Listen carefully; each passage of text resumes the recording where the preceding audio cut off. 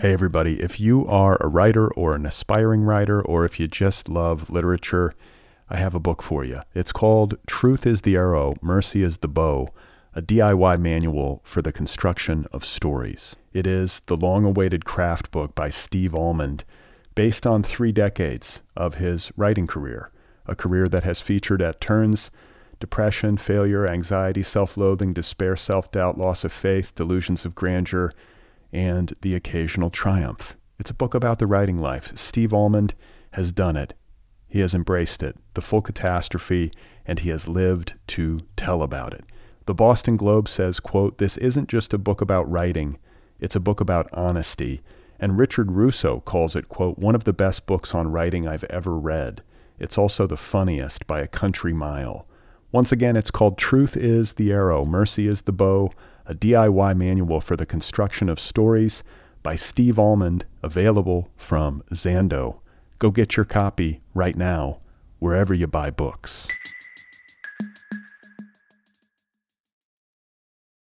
When you need mealtime inspiration, it's worth shopping Kroger, where you'll find over 30,000 mouth-watering choices that excite your inner foodie. And no matter what tasty choice you make, you'll enjoy our everyday low prices, plus extra ways to save, like digital coupons worth over $600 each week. You can also save up to $1 off per gallon at the pump with fuel points. More savings and more inspiring flavors make shopping Kroger worth it every time. Kroger, fresh for everyone. Fuel restrictions apply.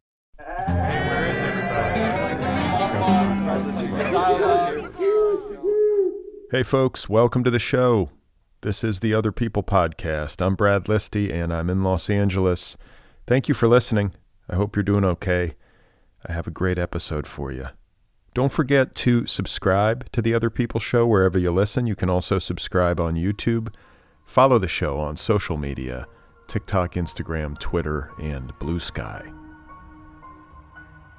So my guest today is Lindsay Hunter, author of a new novel called Hot Springs Drive. I wanted to do what true crime, when it's done well, does, which is to sort of give you the story of like the community and to sort of like not reduce the victims down to, tropes. I really was writing like a character study. I want to go where the voices are, and so I wanted to hear from all the kids. I wanted to hear from the husbands. I just really wanted to show these families as well as I could. I really wanted, to inhabit them as much as I could. Okay, that was Lindsay Hunter, and her new novel is called Hot Springs Drive, available now from Roxane Gay Books. Hot Springs Drive is the 3rd title in Roxane Gay's inaugural list for her new publishing imprint. This is a novel that speaks to our contemporary culture's obsession with true crime. It is about a shocking betrayal and its aftermath, and it's about desire, and in particular about one woman's deepest desires, and how the consequences of pursuing that desire and how the consequences of a massive betrayal can ripple outward beyond the initial strike point. This is Lindsay Hunter's 3rd novel, and it is her 2nd time on this program. We had a great talk, and that is coming up in just a couple of minutes. A quick reminder before we get rolling that I do a weekly email newsletter, and I think you should subscribe to it. It's free. You can do that at bradlisty.substack.com. The newsletter is simple, it's easy, it's user-friendly. I let you know about the latest episodes of the show. I also share a list of links to things that I've been reading and finding interesting. So go over to bradlisty.substack.com and subscribe. Likewise, if you love this show, if you listen regularly, if you get something from it, I hope you will consider joining the Other People Patreon community over at patreon.com/otherpplpod. Help keep this show going into the future. Get yourself some Other People merchandise. Get yourself a book club subscription. All that stuff over at patreon.com/otherpplpod. Today's episode is brought to you by Mariner Books, publisher of The Night Parade, a new memoir by Jamie Nakamura Lin, who incidentally guested on this program just a few days ago. In The Night Parade, Jamie Nakamura Lin braids her experiences of bipolar disorder, the death of her father, the grieving process, and other difficult topics, all driven by the question, how do we learn to live with the things that haunt us? That's The Night Parade by Jamie Nakamura Lin, available from Mariner Books. Okay, so my guest once again is Lindsay Hunter. Her new novel is called Hot Springs Drive, and it is available now from Roxane Gay Books. Lindsay Hunter is the author of 2 story collections and 3 novels. Her story collection, entitled Don't Kiss Me, was named one of Amazon's 10 best books of the year, and her novel Eat Only When You're Hungry was a Book of the Month Club selection, a finalist for the Chicago Review of Books Fiction Award, and an NPR Great Read. Lindsay Hunter lives in Chicago, and I'm very happy to welcome her back onto this program and to talk with her about this excellent new novel of hers. So let's get to it. Here I am with Lindsay Hunter, and her new novel, one more time, is called Hot Springs Drive.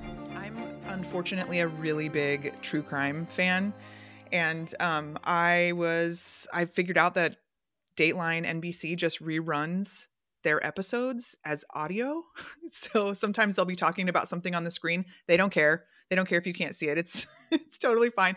So when I need like a quick hit, I find myself going to the Dateline NBC podcast, and one of the episodes was called Secrets on Hot Springs Drive, and it completely stunned me. The story completely shocked me. And I think all along, and not to spoil anything for anyone, but I had been thinking about codependent relationships between mothers and children for a while, being a mother myself, and noticing other mothers in my life. And I already kind of wanted to talk about how that relationship can go too far. And this story, which just, flabbergasted me, seemed like the perfect way for me to explore that, because I didn't have any easy answers. I didn't have any, this is the right way to be a mother and this is how close it's okay to get. That's something that I'm even still thinking about to this day. And the way that I understand those things is to write about them. So, I had this thing, this murder that actually occurred, these people that actually exist. And then I had this thing that I was thinking about, which, is closeness that can turn into codependence, that can turn into toxicity. And I thought, I can write this, and I have to write this, because the why of what happened was what completely took me in. And I just knew that I knew that I could make something out of it, that I needed to make something out of it. The way that I did it, because as you mentioned, it was during the pandemic. I was in the process of trying to sell this other novel that I had written, which I considered my motherhood novel, which I now look back and realize was my divorce novel. I'm a child of divorce. And that was not going well. So that was on submission as I was writing this. And this process was so different for me because it was the first novel that I was writing after having 3 kids. And in some ways, going from 2 to 3 was easier in terms of what to expect as a parent. But it is harder because it's not that it's just a third person's needs. It's that those needs are like exponentially more. So my brain was different as I was trying to write this and think about this. And the time that I had to write it was completely different. My first 2 novels, I took some time off of work, and my child was in daycare, and I was able to completely sit and write all day long in those weeks that I had off, and get a full draft out. And this was the first time that I had to write with all of my family still in the house. And, I believe my daughter was 1.5 years. My middle child was 3 or 4, 3.5 or 4. And my oldest was in virtual school because it was, second grade virtual school in the pandemic. And I just had to catch as catch can. And in a way, it made me feel like I was living, like it made me feel like I was using every part of myself because I was so involved as a parent at that time and so aware of creating a reality for them that wasn't grim, and really appreciating, oddly, the time that we had together. So that was a really full time for me as a parent. And it was also a really full time for me as a writer because I was constantly fighting for the time and filling the time that I had. So, I look back on that and just recently, like waves of feeling have been coming over me as I'm revisiting, that time thinking about it in terms of the book. And I'm surprised at how sad it makes me feel, because in the moment I felt like I was doing okay.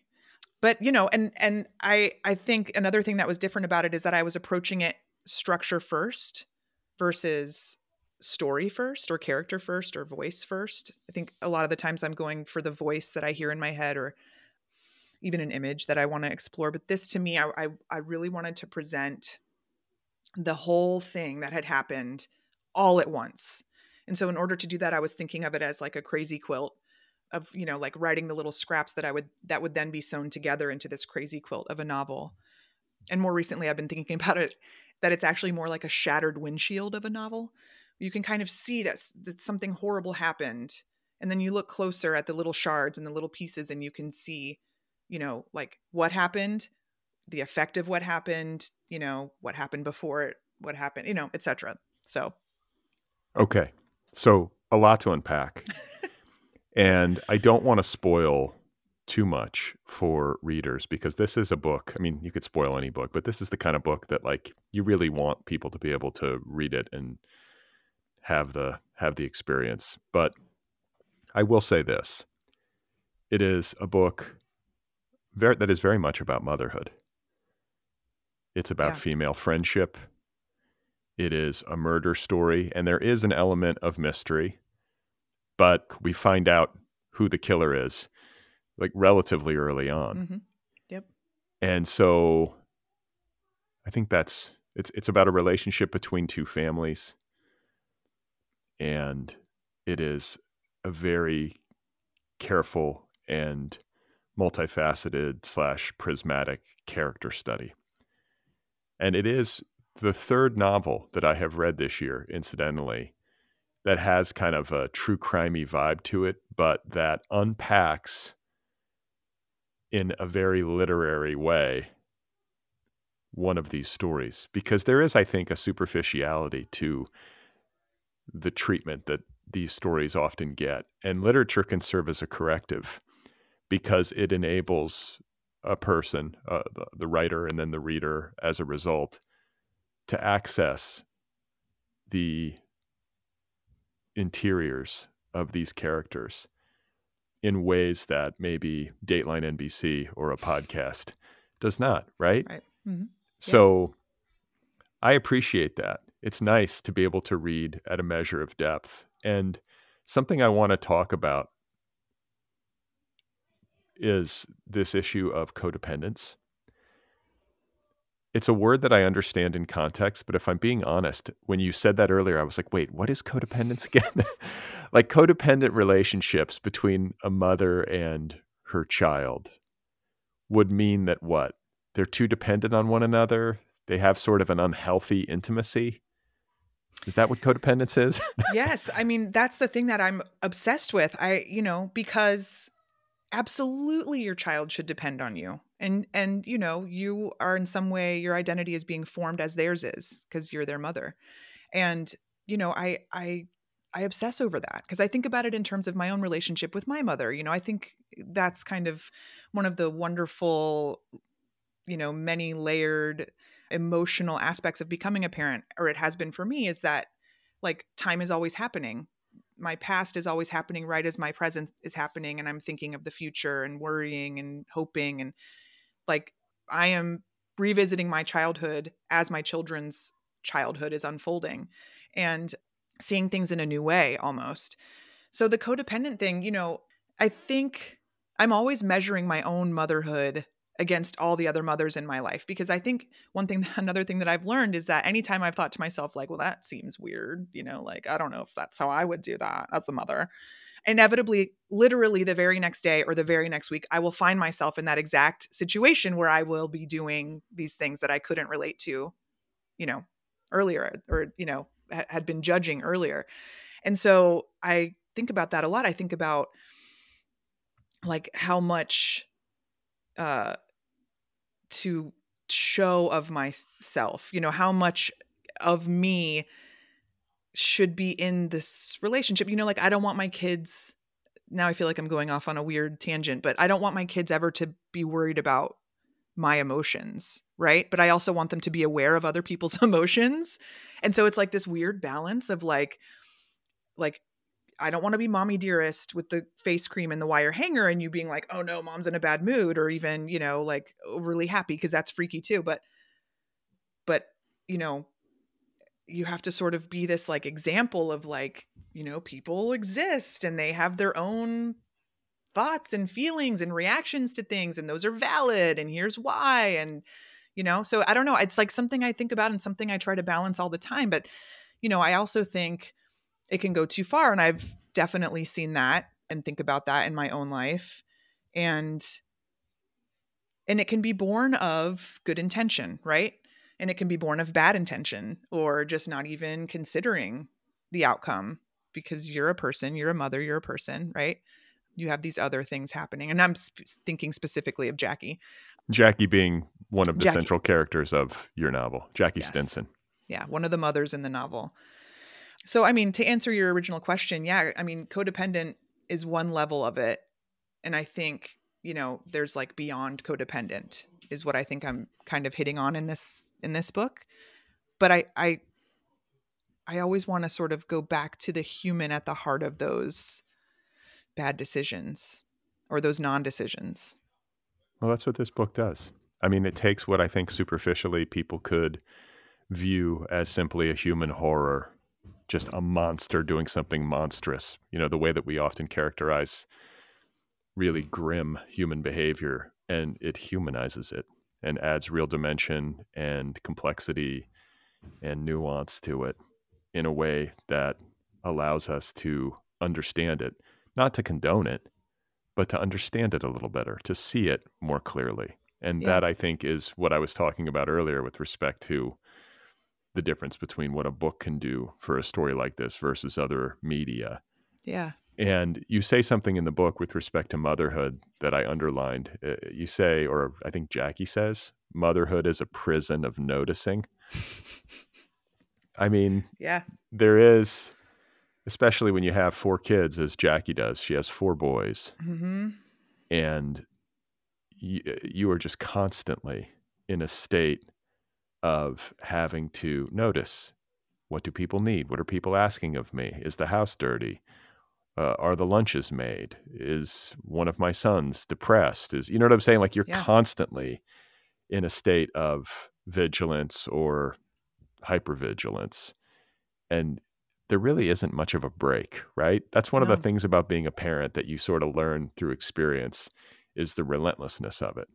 Yes, absolutely. And that's, just personally, like kind of what I was talking about earlier is like, I'm their mom and they shouldn't have to worry about whatever, like they should just be like, they should be able to have a childhood, I guess, and when you live in a situation where your childhood, you're kind of snapped out of your childhood because something else is going on with your family, that can be really hard to come back from, right? Like that can be a formative experience.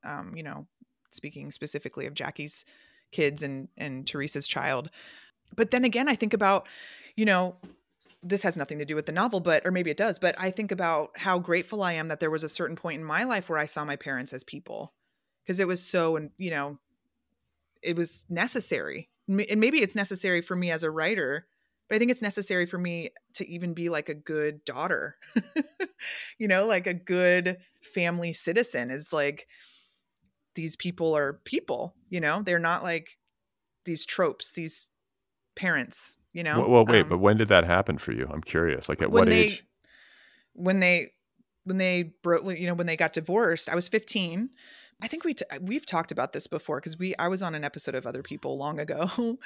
I'm sure we talked about it, but yeah, and I witnessed them out in the world as people, as adults, like trying to rebuild their lives versus, like my mom and dad, like, sitting around in their robe on the weekend or whatever. Yeah, that'll do it. And I guess the question that rises for me is like, at what age is it advisable for you to clue your kids in to this idea that you're a person versus wanting to protect them, like you say? I mean, it's like you don't want to be sitting next to your 5-year-old like talking to them about how heartbroken you are over Palestine. You know what I'm I saying? know. Like That's you've the got, I thing. have that feeling of just like, you know what? They're going to have plenty of time. It's not that I want my kid to grow up in some cotton candy bubble, but to some degree, I kind of do. They're going to have plenty of time to discover what a shithole the world can be and That's how, my point too. The world will do that work for you. right. And and I think it's also like one of the things I try to think about all the time is that it's good to have boundaries. Boundaries are so healthy. And, I have friends who I consider to have like very healthy boundaries with their parents. And I feel like they never had to kind of sit in a dark room with their parent watching, 8 hours of movies while their parent was working through emotions, like they were just able to have their childhood, their parent, like, had their lives and was, dealing with whatever, but there were boundaries. So I don't know. That's something that I think about a lot is like, is a boundary like my kid never sees me struggle? Because that doesn't seem right. Because like you're trying to set an example for like, I messed up, like, and sometimes you mess up and this is how you can come back from it. You can get back up and whatever. You Or want you them to feel, see or that. you feel sad. Or I feel sad or yeah, like I feel worried, nervous, anxious, like that kind of stuff. Even talking about like making mistakes, I feel is like so important, but it can tip, it can tip. And I think where it tips for Jackie is when she starts like needing it, right? Like needing that kind of attention or like it's a tool she can use, her relationship with her children, not to give too much away. Like I think that's when when the boundaries start to smear or go away. I think that's where the danger is. Yeah. It's interesting. And it's subtle psychologically, the way that these breakdowns happen. It's not super, at least to me anyway, like these little smudgings of boundaries, as you say. That's a good word for it. It's not a clean break is the point. Right. It's like they deteriorate in little gestures over time until the point comes at which there is toxicity or there is an unhealthy component to the relationship, or Yeah. in this case, like something truly awful happens, Right. in a related sense. So that's what this book kind of draws into high relief, and that's the pleasure of reading it, even if it is grim. I think for people, mature readers who read the book, we go to books because, or at least oftentimes we go to books because we want to better understand things that feel complex and hard to grapple with. How the hell does something like this happen? That is the question at the heart of That's this book. and that's why I think, I've been wondering why I love true crime so much, other than like, I was going to ask you. yeah, it's something I try to come up with an answer. And the thing that I have come up with is that it's storytelling but it's using real people. It's using, these terrible things actually happened.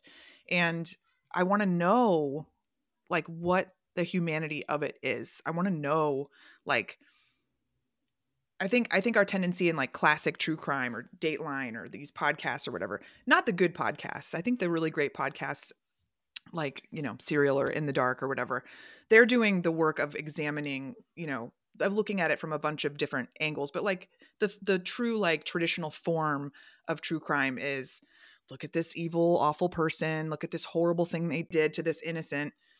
We figured it out. That can't happen anymore. And it does feel good, right? It feels like things have kind of been tied up. And I think some people go to literature for that as well. That's what they're looking for.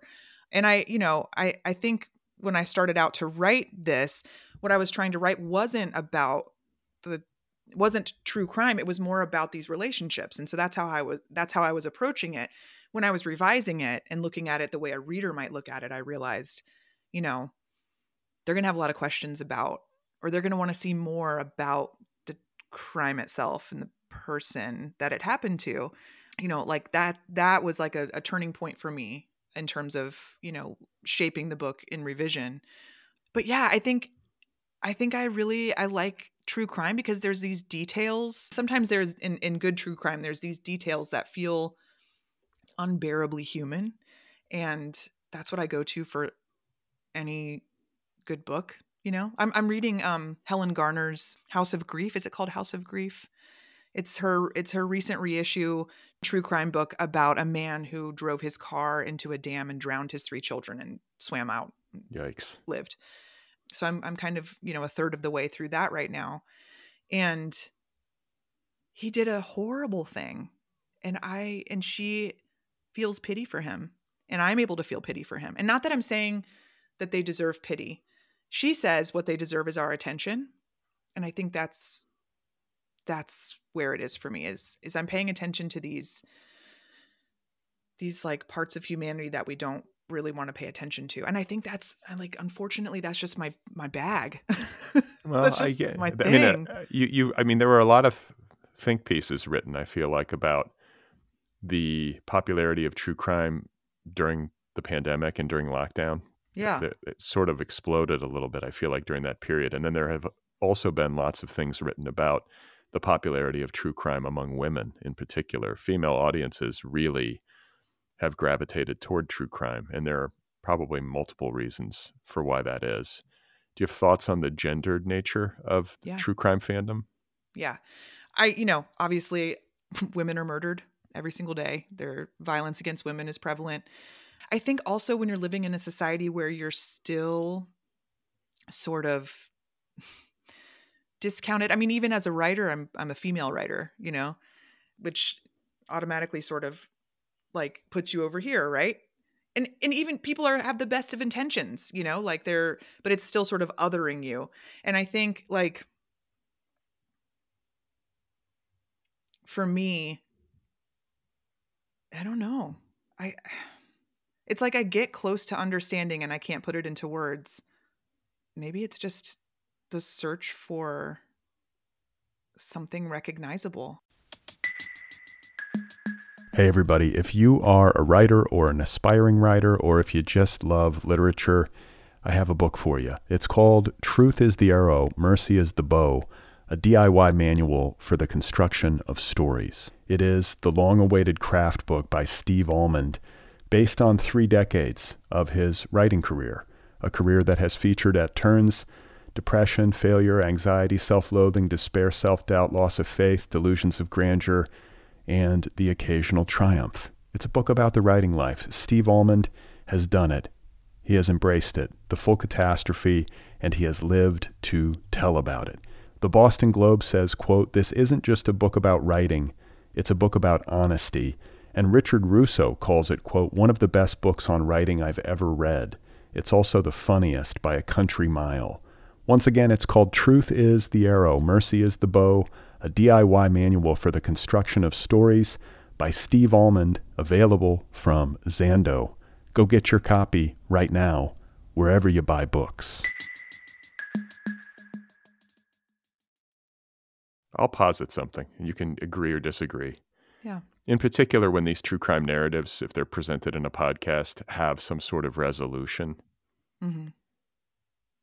there might be some deeper satisfaction in that for women in our culture who, as you say, are subjected to violence much more commonly than men are subjected to violence. And so if there is some wholeness to a narrative that you can live through from beginning to end, Yeah. it might provide some kind of feeling of, satisfaction's not the right word, but do you see what I'm getting at? Like maybe to be Yeah. able to vicariously kind of live through the mystery to the resolution, like all the way through the awfulness, it might give you a sense of like vicarious justice or something.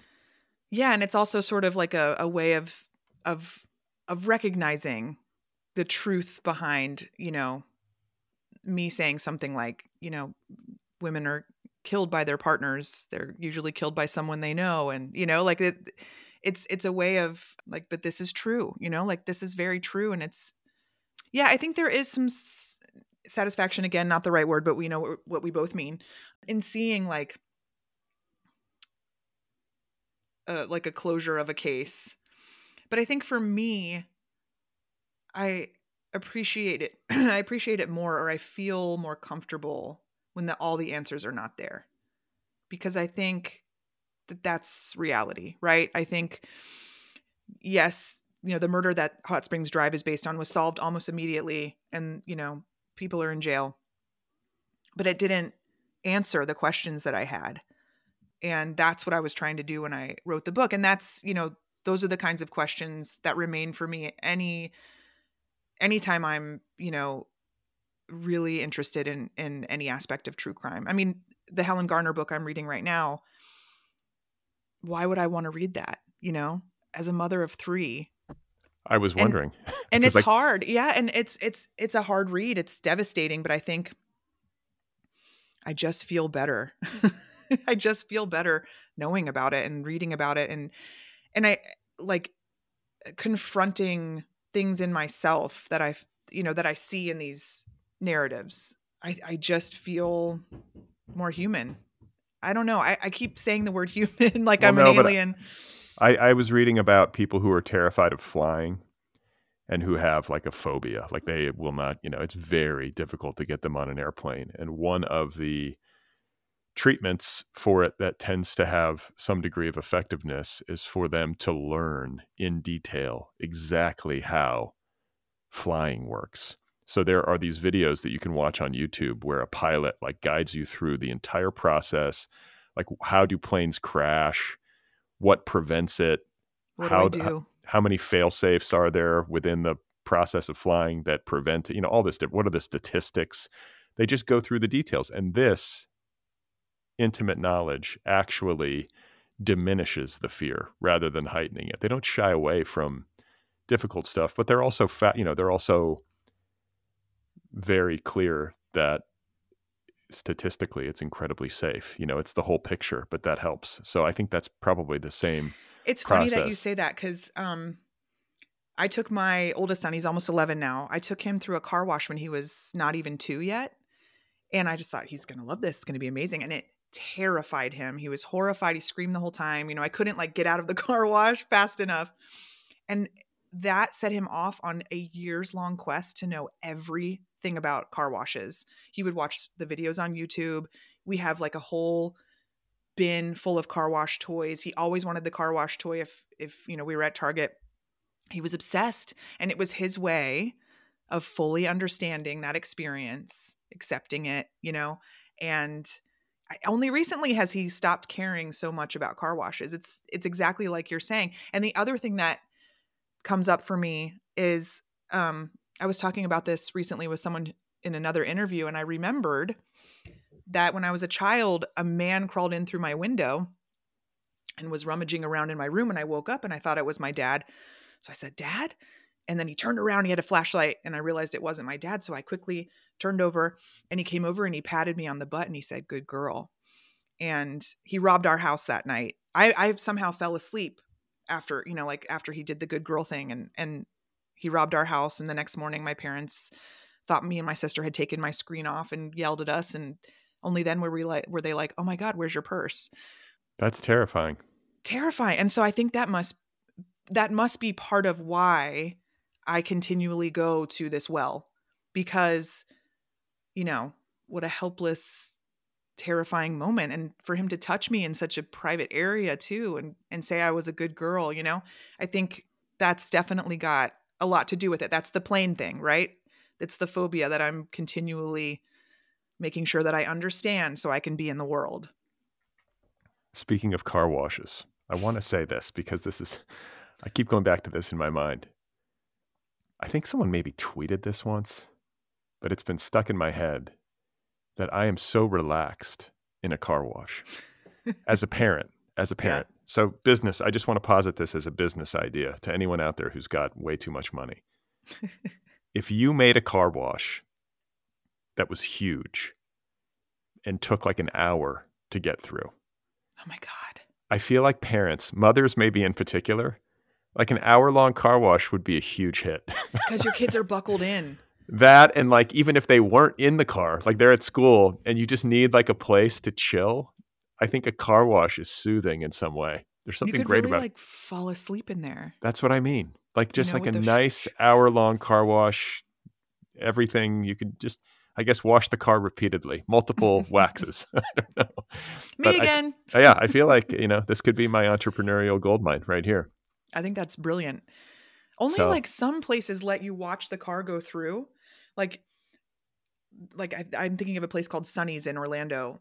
You could stand in like a really nice lobby and you would watch your car go through the car wash and get washed. And that to me, like every car wash should be like that. I want to be in the car You and want to be just inside in and the just like womb. You want to on a be in the conveyor womb. belt. Yes, just Hmm. like with nothing, just the car's in neutral. I have nothing to do with it. I'm just rolling through this car That's right. wash, just sort of like the noise of it is kind of drowning out everything else. I think that could Hmm. be something that people would like, but I think you would that's need a lot of brilliant. real estate. You would need like what, several acres. Yeah, you would. Anyway, I want to talk to you about something you said earlier with respect to the way that this book came together for you from a writerly perspective, which is to say you kind of started with structure. And that makes some sense to me because a crime story does have a kind of built-in structure to it, at least to some extent, in a manner not dissimilar to, say, a historical fiction narrative where you kind of have like a ready-made. A chronology that you're a- going. Yeah. Exactly. And you also have maybe more of a sense of an ending than you might have in a different kind of narrative. And I guess that was the case. I mean, you talked about listening to this episode of Dateline on the podcast and how the crime that they were describing really inspired you. I haven't heard it, so I don't know exactly how one for one the details are, but you just talk about that issue and the structure. Yeah.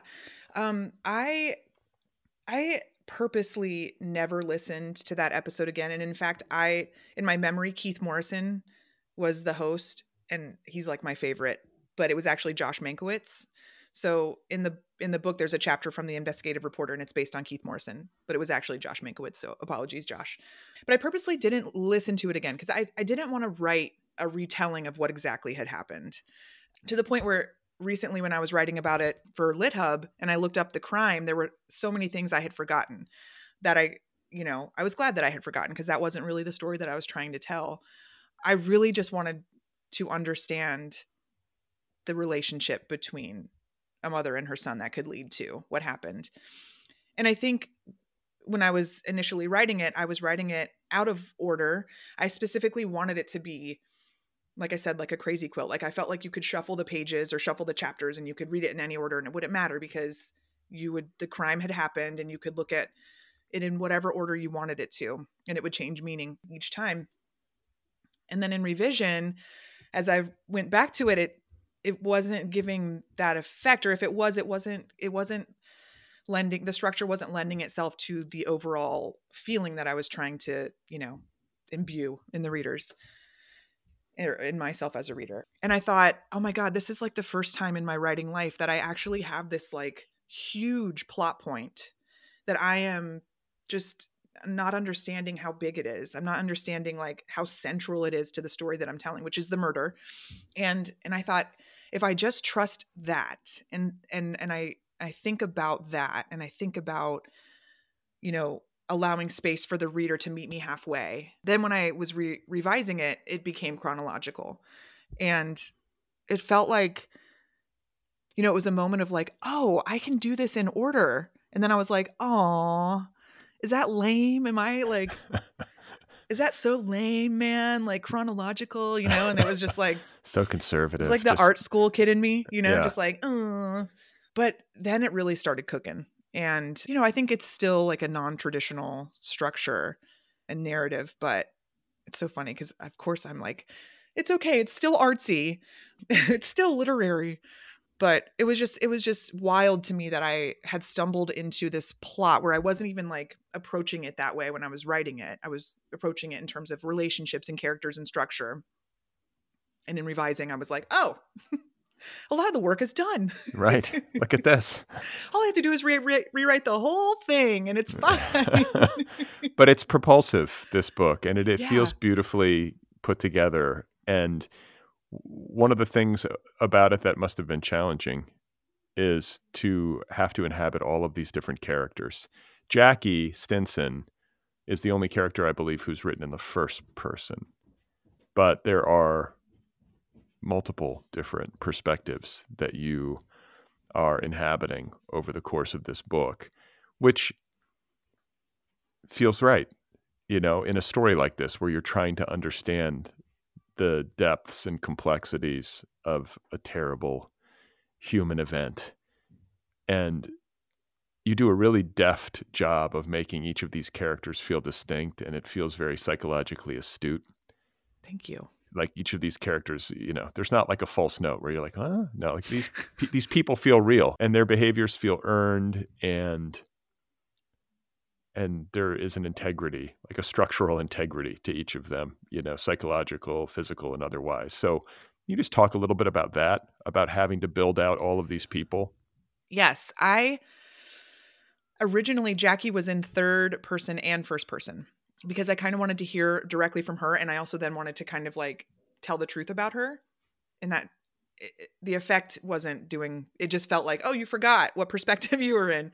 So in revising that changed. But I think it was important to keep her in first person because I wanted her to tell us her story. I wanted her to tell us, decide what to tell us and what not to tell us. And I think she's quite truthful at times. And at other times she's, not facing things. She's the most complicated character in the story. Yeah. I think that like a lot of the reviews that I've read, or at least some of them have really honed in on that and made note of the fact that she is one of these people who does things that are abhorrent or you don't necessarily agree with. And she's the character who, outside looking in, when you just know the broad strokes of what happened, you think, how? But you do a great job of sort of drilling down into what she's up against and who she is. Yeah, on the inside. I think having revisited the real person, and I don't really want to talk about the real person because I don't know a lot about her, but I mean, she did way worse things than Jackie does in the novel. And I still want to understand her.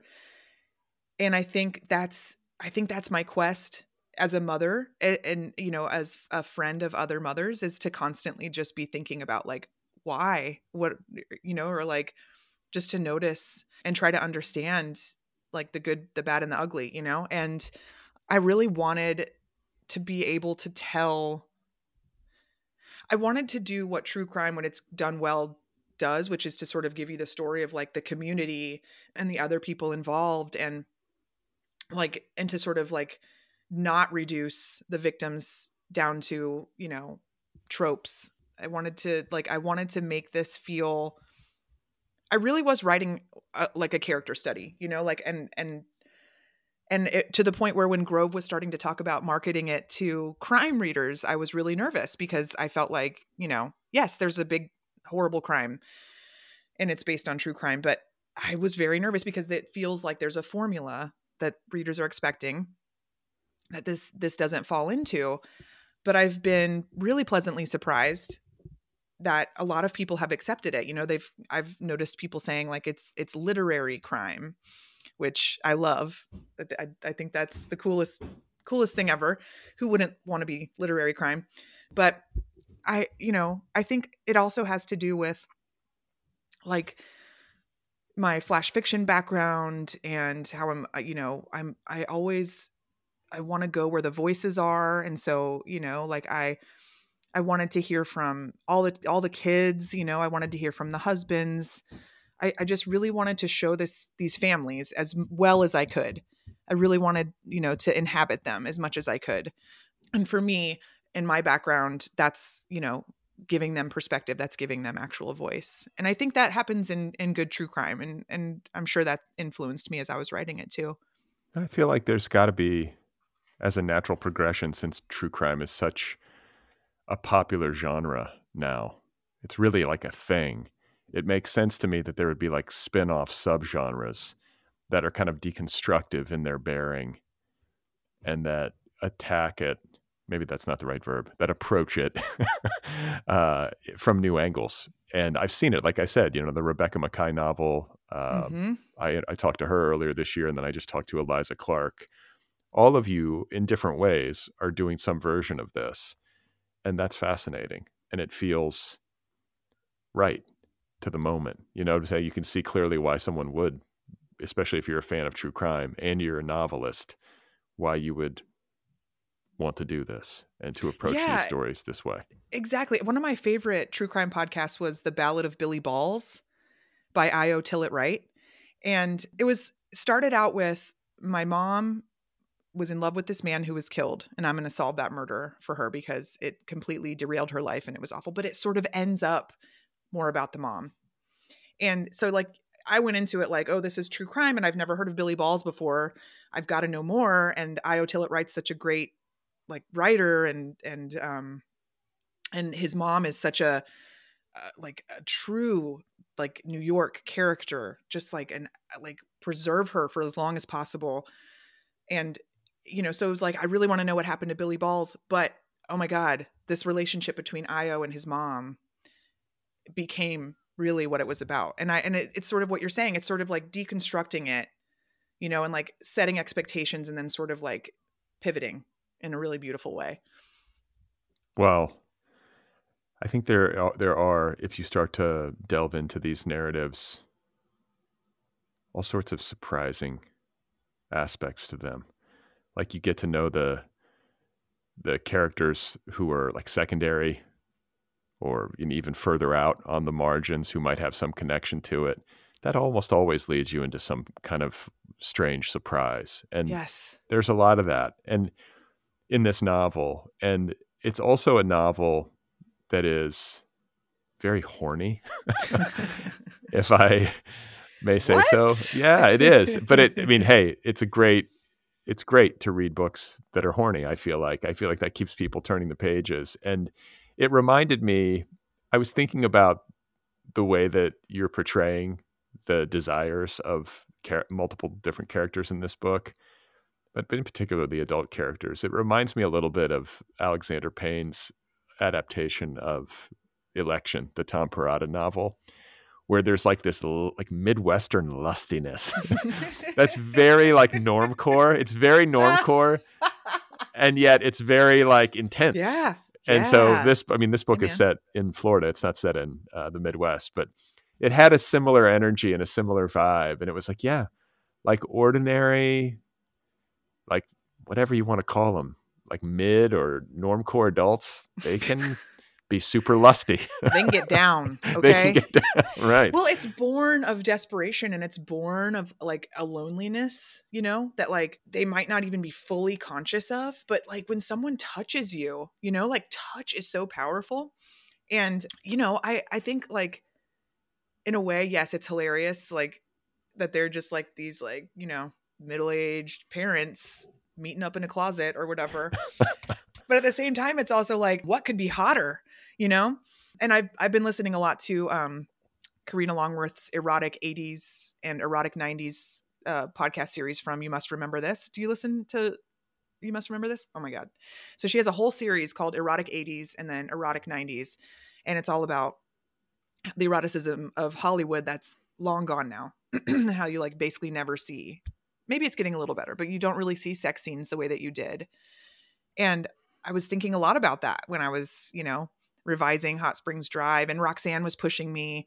Like one of the Roxanne Gay, my editor, publisher, yeah, she personally edited this, so we worked on it together. And one of the, dirtiest scenes is when they're just kind of like, in the car, and they're just like, they're not even like, they're just using sex as like a weapon against each other. And she was like, more of this energy. And I love to write about sex. I feel like there's so much you can learn about people and their relationships and their approach to other people and their feelings about themselves in a sex scene. I think I love to read them and I love to write them. And in fact, my next book, I want it to be mostly sex scenes. I think, yes, it's like titillating to read that, but it's also, I feel like so informative and such a way to get at the heart of your characters. Well, it's also elemental to human existence. Yes. We're I just mean, animals. right. And to leave it out, I've had multiple conversations about this even recently. I think I talked to Claudia Day about this, and I talked to Annie, or not Annie Ernaux, Anne Enright, Say about Annie or this. no? Okay. No, I didn't talk to Annie Ernaux for the show, but Anne Enright, the letters are the same, so I conflated them. But, basically we were all saying, like, I don't want to read. If there are no jokes and no sex, I don't want to read it. Like Yeah. there's got to be a little bit of both in a story in order for it to be fully human somehow. And I kind of agree. And I think that, like you say, the sex in this book, particularly, well, I mean, the sex in this book is born, and the desire in this book is born of real anguish Yeah. and real, I think, ordinary human loneliness. It's amazing how you can be, for example, a person in a marriage with a family, surrounded by people and chaos and need all around you, and also be extraordinarily lonely. Yeah, absolutely. And Yeah. that's what this book is about. I mean, Jackie, as like a central example, I think feels that way. Yes. I think, like it's almost like being in the right place at the right time. Like she just needed to be touched. She just needed to prove that she still had it, and that she still existed.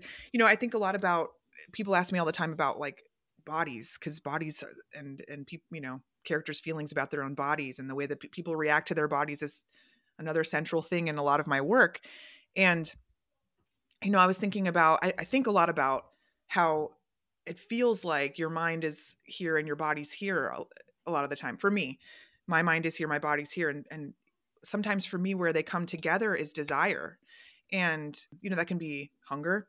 It can be, horniness. And I feel like that is a place where there can be like just like a boom.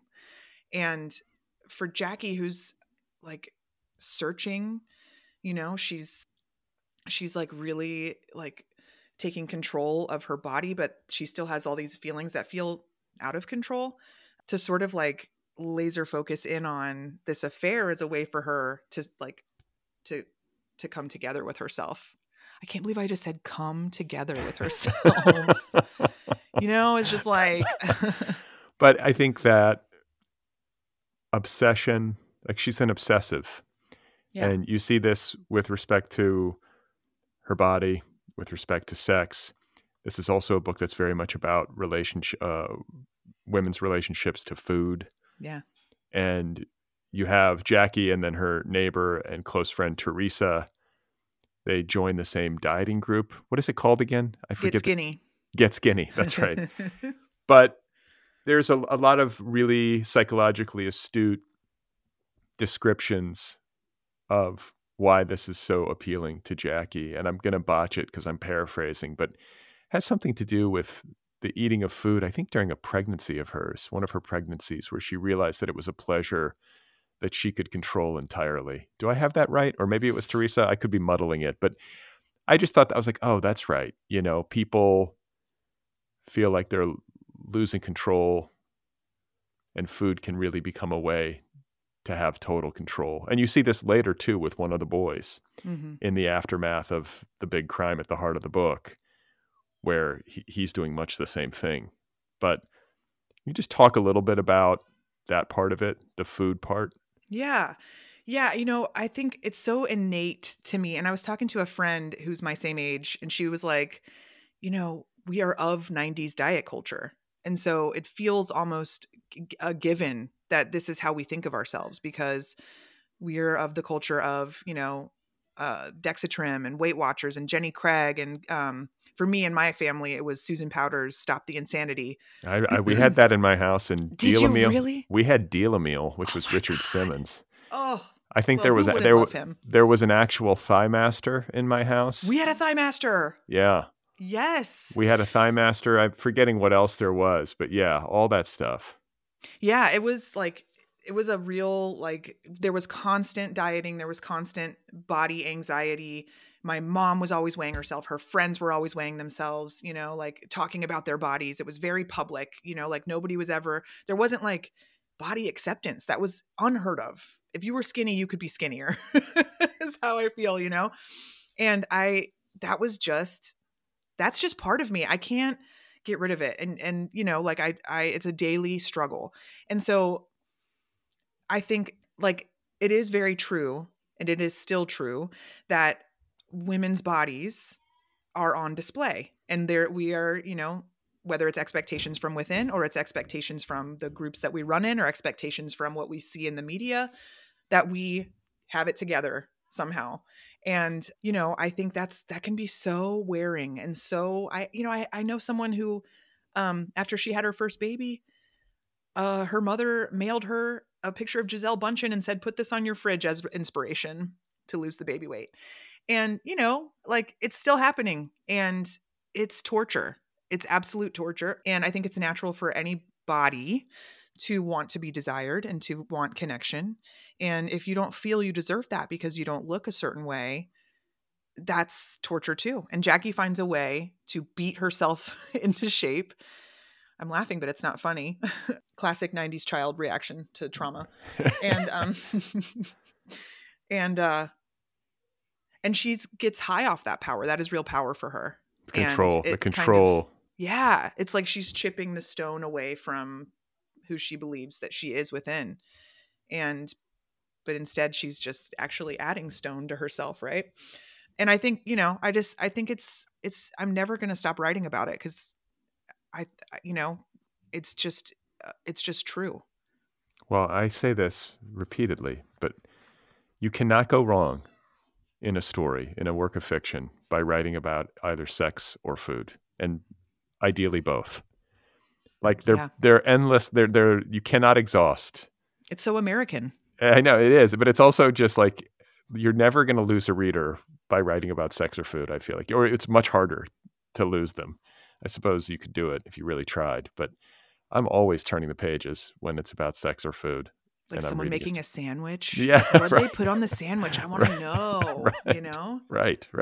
Yes. And this book, I don't know. And it does, you know, it does really draw well, not only the way that an individual human or an individual woman in particular relates to food, but the way that multiple women relate to food in each other's company. Yeah. Because that is a dynamic that is very common. It's usually not just like one person facing down a loaf of bread. It's like one person facing down a loaf of bread and then thinking about their friends, you know, and what someone said or how someone else looks and whatever, you know, what the expectations are, how someone looked in a bikini and their Instagram feed and all that kind of stuff. It's more complicated than just person and food. Yeah. I can't tell you how many meals I've been at with friends where it's just easy to kind of like push things around, you know, and like maybe take a little bite, you know, and like a little sip, you know. But in my home, it's, you know, I'm eating normally, but it really is. It's just, and I know like we are all modern women. We are all aware that we should feel fine about our bodies. I know the new thing is body neutrality, which is like, I feel nothing about my body and it's fine. I don't have to love my body and I don't hate my body. I'm just in my body. But it's a struggle. It's like a constant, it's work, you know, and I know that's true for a lot of women. It's true for men too. And men, yes, absolutely. Absolutely. I mean, I don't think the culture is nearly as hard on men as it is on women, but I grew up in a house full of women who, you know, there's a Thigh Master in my basement. I can see it. It was blue. Yeah, absolutely. And so I think some of this stuff. My sister had a ski machine in her room and she was like 12, you know? Right. It's like, what the hell? I actually, speaking of men, so I've been obsessed lately with Color Me Bad. Yeah. And there are people listening who don't even know what Color Me Bad is. Excuse me. Okay, so Color Me Bad was a 90s boy band group, and they actually had a song called I Want to Sex You Up. I remember. But my favorite song of theirs is called Choose. And anyway, one of the main dudes, Brian Abrams, was anorexic for a really long time. He's actually kind of naturally a big dude, and he didn't feel like he could be that big king in the 90s, you know? And so he was anorexic. He was starving himself. He had like all these other like body dysmorphic things going on. Like he plucked all his eyebrows out. Oy. And I was thinking to myself, like, we have like women who are bigger, who are sexy in our culture, right? And we can look to them and say like, that is beautiful. but we don't have like, do we have that for men? Do we have like the sexy big king? You know? And I was like, poor Brian Abrams, if only he could be our sexy big king. He's still out there. He's still Yeah. sexy and big. So I'm saying, you know, he can be that. It's hard. It is really hard. And there's a fine line, I feel like. I'm thinking about like my own relationship because like I'm careful about what I eat, and I'm an exercise person, and it's like I will often argue that vanity is not entirely bad. Like it's good to have a little vanity. You don't want to have none. But there's a fine line between that and like plucking out your eyebrows and starving yourself. Do you know? Yeah. It's like, how do you stay on the line where you're like, I'm actually taking care of myself and eating well and enjoying it, but not overdoing it. Like it's okay to not want to overdo it. Yeah. But And it's hard, especially if it's something you've turned to when life feels out of control or you're sad and you need a little treat and the treat turns into like you're blacked out and like the M&Ms are all gone, you know? Yeah. It's hard. It's really hard. I'm the same way. I exercise, you know, five times a week. I'm vegetarian. I don't drink. I don't do drugs. Me too. So but I binge eat. You know, like I binge on occasion. I will eat the shit out of my kids' Halloween candy. Like Yes. I mean, come on. That's what it's there for. Yeah, it's a release. It's like some kind of release. Yeah. I don't know. And you know, if you exercise, then I think it gives you, that's kind of why I exercise, so that I can eat and not feel like I'm going to be, you know, like, I don't know, it burns it off. It's not as bad for you if you're also moving around a little bit. So I don't know. It's complicated. And I think all of us struggle with this to some extent. Everybody eats. Everybody has a body. Everybody has a relationship to both things, the food and their body. And I think we all have maybe slightly different approaches to it all. But it is weird, and it does feel very American. I don't know if it's necessarily, it's not. I mean, every human on earth has a body and eats food, you know, but something about our culture. It's like it's the rewarding and the punishment. And like, there always has to be both in America. It feels like I spent some time in France.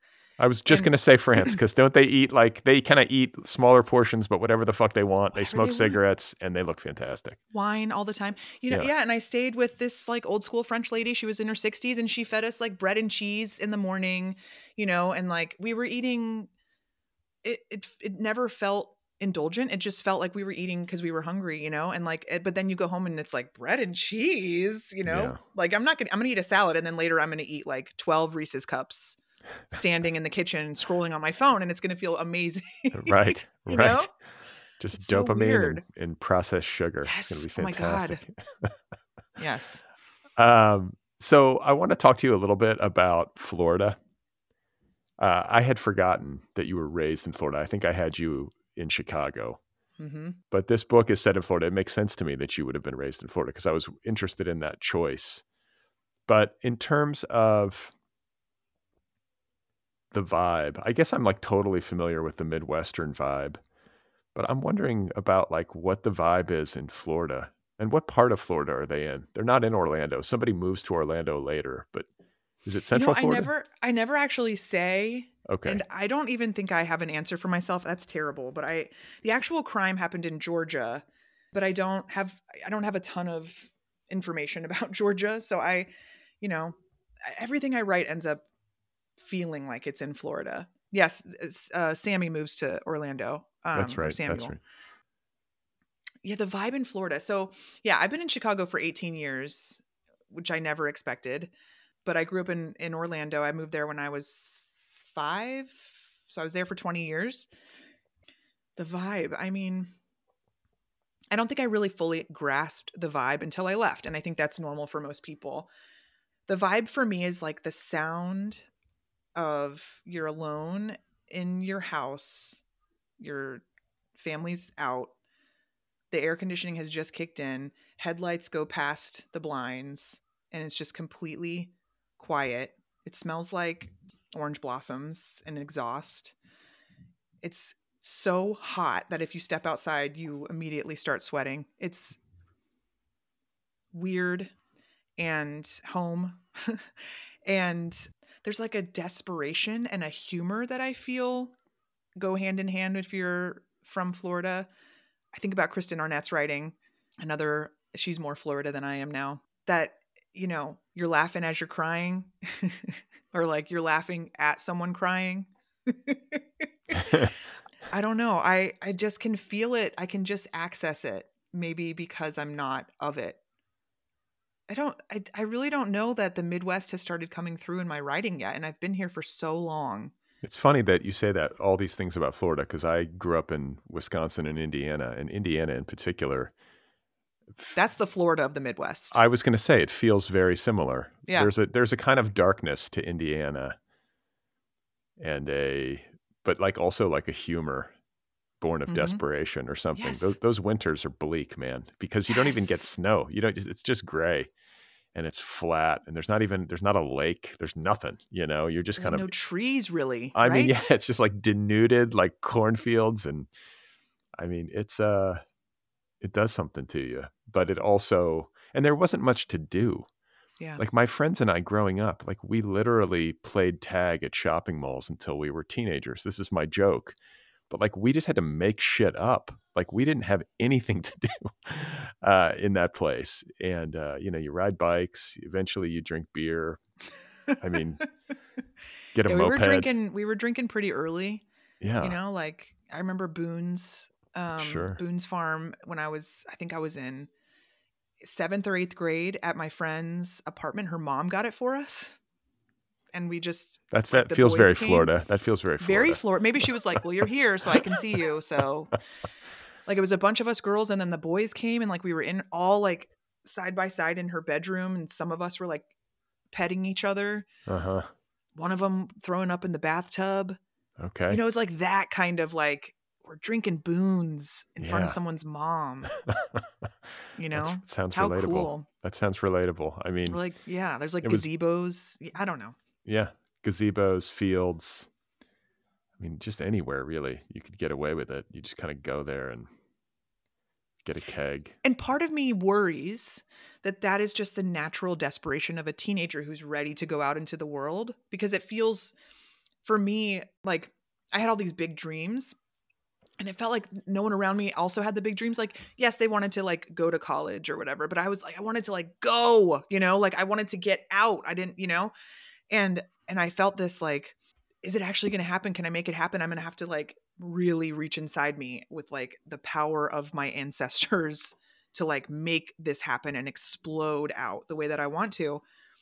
And it's like, I've talked to plenty of people who felt the same way. And it was such a desperate, sad feeling that I'm like, oh, I'm gonna have to watch my kids feel that way, even though they live in one of the best cities in the world. And, like they have a great childhood. It's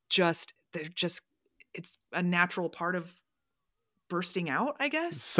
For some, I think some kids are happy to stay closer to home and to not maybe burst out. But I think I've talked to so many people on this show who are like, I was 7 and I just knew I needed to be in New York. I'm like, whoa, they just had that. I did, like, I was a huge homebody. So it's weird that I'm also, because like I would go home from sleepovers. Now that was when I was younger. I could never like stay at a sleepover. I just wanted to be home. But then when I was older, now having said that, I was at Florida State for 1 year, and I moved back to Orlando to go to UCF to be closer to like what I knew. I kind of have gone through, I mean, I wanted to get out when I was a teenager, and I did. And then there was a period of my 20s, like from 18 to 20, I would have gone anywhere.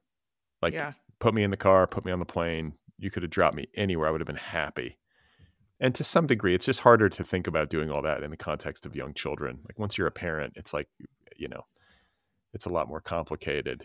Maybe later in life, I will be more like that. But I feel like a lot of it is contingent upon like resources and health. Yeah. You don't have as much energy when you're older. Like, I got to be honest, nowadays I'm more content to just be like, yeah, I don't need I don't need some sensational life. I'm happy to just have my little life. Like I can stay home. I can do my thing. Like I'm content. I'm not like, I don't need to go to every country on earth. It's all the same in some respect. I mean, I don't know. You know what I'm saying? You're just going to find people. You're just going to find more people. It's great to travel. Don't get me wrong. But I mean, like, I think there was maybe more of a mania for it in me when I was younger. Absolutely. I felt desperate. I wanted like, well, I wanted to be an actress. So I was like, I have to get to New York, you know, like I have to get somewhere where I can like work on this. And you definitely like, I definitely have gotten to a point where I sowed a lot of wild oats back in the day, Me too. and I saw lots of things, and it truly is like, I have come full circle back to being a homebody, and I love being home. I love it. And I'm supposed to go to New York in a couple, I mean, I am going to New York in a couple days, and I'm excited about that, but I'm also like, and then I get to come home, you Yeah, know? yeah, It's yeah, like, yeah. I guess we're old. Well, it's that, but also hopefully maybe a little bit wiser. Like, I just think that maybe there's like, there are needs that I was trying to fill with travel and distraction and sensational experience. I don't know if sensational is the right word. What's the sensory experience? Sensational sensory experience. That maybe Yeah. I don't have as much of that anymore in terms of need. Yeah. Like I'm more content. Like and I have also done a lot of what I wanted to do. It's not that I don't want to do more of it. I'm just saying that like I think actually the best definition of happiness that I've ever heard is to be free of need or to be free of want.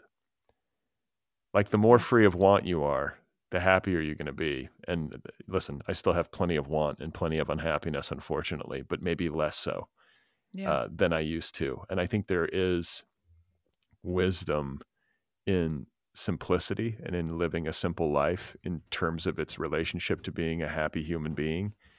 And it almost feels like this is what our ecosystem is asking of us. Is it not? I mean, isn't it feels like we're all being told, like, listen, let go, Mm-hmm. simplify, Mm-hmm. want less, Mm-hmm. live simpler. You're going to be happy. Like, I don't mean to keep rambling about this, but it just touches a nerve. I just was watching 60 Minutes, as I do, as a good card carrying member of Generation X.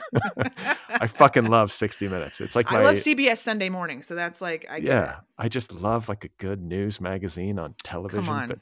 they did a segment on this island off of Puerto Rico, which is entirely devoted to research of this particular kind of monkey. I'm blanking on the name of it.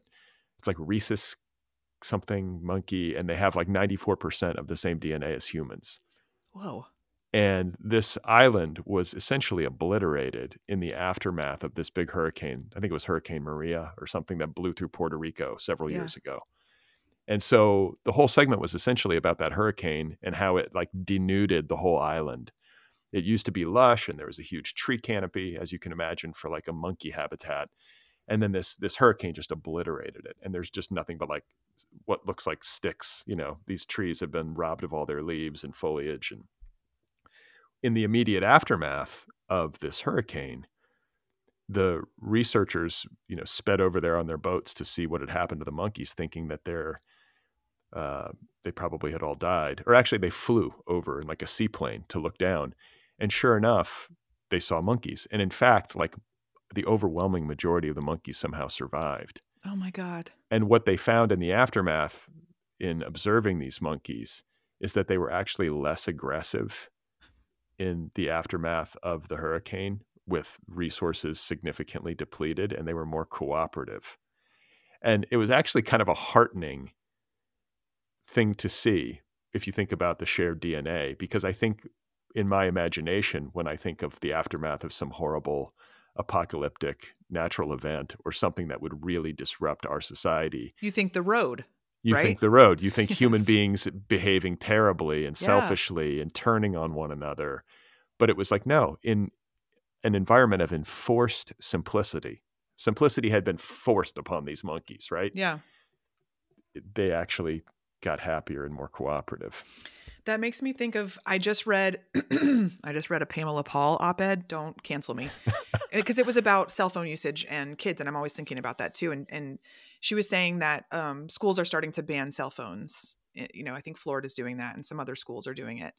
And what they've noticed is that kids are starting to interact with each other face to face more, and it's a happier place Yeah. because there's not that screen in front of you. And, like I left Twitter in the spring, and I told my husband recently, I was like, oh my God, I like people so much more now. Like I was getting so annoyed or whatever with people because of Twitter. And I just realized, I was like, oh my God, I feel so much better. Like it's really wild that it's another way of saying forced simplicity, right? Because I feel like my attention span, my life completely changed when social media came into it and when I got an iPhone. And when you slowly take that stuff away, which is true for, all of us, all of our lives changed, the world changed. When you start to step away from that and you realize that there's life beyond that, it's amazing how you can see that the world is actually more open than you think it is. Yeah, no, I was shocked. Like I went on a plane to Detroit. I was like, everybody's so nice. Like everybody's so sweet and happy to be around each other, because it's not what you're told, right? Like you're No, not I mean, I was told going to that in the say that media. I feel like the social media algorithm, especially on Twitter now, is just designed to make you think the worst of people and to agitate you. And it's really not a healthy It's thing hideous. for human. Mm-hmm. I'm the grumpy dad. My daughter has a cell phone mostly for, I mean, I know it's like, it just feels like an inevitability and it's for safety. And so she can reach out to us if she needs us, but I will not allow social media. That's And good. all of her friends have it. And I'm like, no, no. And again, it's like that same thing where it's like, you know what? There's going to be plenty of time for you to get addicted to social media, just like dad. Yeah, right? But I think that what I don't like about it is the permission structure that it creates for people to behave poorly toward one another because of the distance. Mm-hmm. You can be your most strident, your Mm-hmm. rudest, your most clipped and self-assured kind of version of yourself on Twitter in ways that you can't when you're standing in like group B at the Detroit airport or whatever, getting ready to board, and I Right. think that Exactly. it's better to sort of interface that way and to just deal with your friends on text message. That's what my daughter always says. She's like, everybody does everything over Snapchat. And I'm like, they can text you, like, Yeah. Come just on. text and hang, you'll be better off. I don't think like, I feel like it's psychologically unhealthy, and in particular for like a growing brain and Yes, for a that's growing exactly person, right. you Yes. know. And you hear like there are so much more anxiety and depression in teenagers these days, and I'm sure the pandemic has a lot to do with that, but it's like it's not social media, No way. It's, and also it's like the deluge of information that's available to you at all times. Just like it's hard for me to parse that. I can't imagine having a younger brain. Yeah. And I mean, it's like, I'm not batting 1,000 here. My daughter's like a YouTube addict, and who knows what she's watching at night on her laptop. I mean, I'm not like a super helicoptery parent, but I'm at least going to try to prevent social media from becoming like, Yeah, taking over her life. it's a Um, parasite. so let's see. I'm curious to know if you think you're going to continue. I mean, you talked about this next book of yours, which is nothing but sex scenes. Is it in any way like true crimey? Like, is this a vein that you're going to continue to explore in your fiction? I mean, the sex book that I'm writing, it does have a murder in it. So, there is crime. But it's more of like an erotic, what do you call it? An erotic thriller, erotic noir? Yeah, maybe. I don't know. I haven't come close to finishing it. So maybe I'll have a name for it when I'm done, but yeah, it feels like the crime has opened a door for me. Now, having said that, I also have started researching another book where I want to write a novelization of Patricia Buckley's life. Wait, And who's that? I'm so blank. she was the wife of William F. Buckley Jr., Oh, okay. and we have her to thank for the what we know as the Met Ball.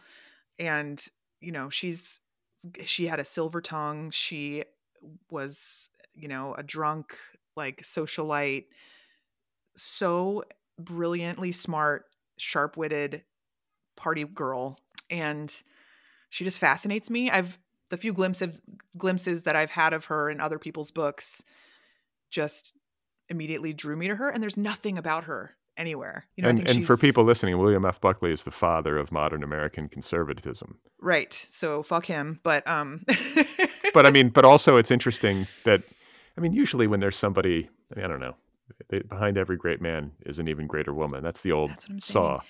And they were so speaking of codependent, they were so codependent on each other, and much more so in their later lives, and, died within months of each other. And I mean, I think to some extent, William F. Buckley Jr. would absolutely abhor the current state of the conservative politics. I think he's the one who coined the phrase, the fever swamps, which is what we're living in right now. But Patricia Buckley, there would be no him without her. And I think, she's, so this is my dilemma. I'm doing a lot of research on her. I read Christopher Buckley's memoir of his parents' deaths, and I've read a few articles, but I haven't found the thing yet. I just know that I'm fascinated by her and I would like to write about her, but I haven't found my way in yet. So it's not all crime from here on out, potentially. Unless you stumble into something awful that Patricia Buckley did. What if I find something out? Okay, I will write it. I was going to say, cannot be stopped. Well, it's really fun to catch up with you, and I congratulate you on Hot Springs Drive. It's an excellent book and like a page turner, but also like a deep dive into people or characters and human behavior that is illuminating and makes like the true crime genre feel like new and seen in new ways. So kudos to you. Thank you so much. That means a lot. All right, you guys, there we have it. That was my conversation with Lindsay Hunter. Her new novel is called Hot Springs Drive, and it is available now from Roxane Gay Books. You can find Lindsay Hunter on the internet. Her website is lindsayhunter.com. Once again, the new novel is called Hot Springs Drive. It is superb. Go get your copy right away. Don't forget to subscribe to the Other People podcast wherever you listen. You can also subscribe on YouTube. Follow the show on social media, TikTok, Instagram, Twitter, and Blue Sky. Sign up for my weekly email newsletter over at Substack. Join the Other People Patreon community at patreon.com/otherpplpod. If you have a moment and you want to help the cause, give this show a rating and write a little review if that's an option wherever you listen. So Apple Podcasts, Spotify, whatever it is, rate the show, review the show. It helps new listeners find the show. If you would like to get some Other People apparel, a t-shirt or a sweatshirt, you can do that at the show's official website, otherppl.com.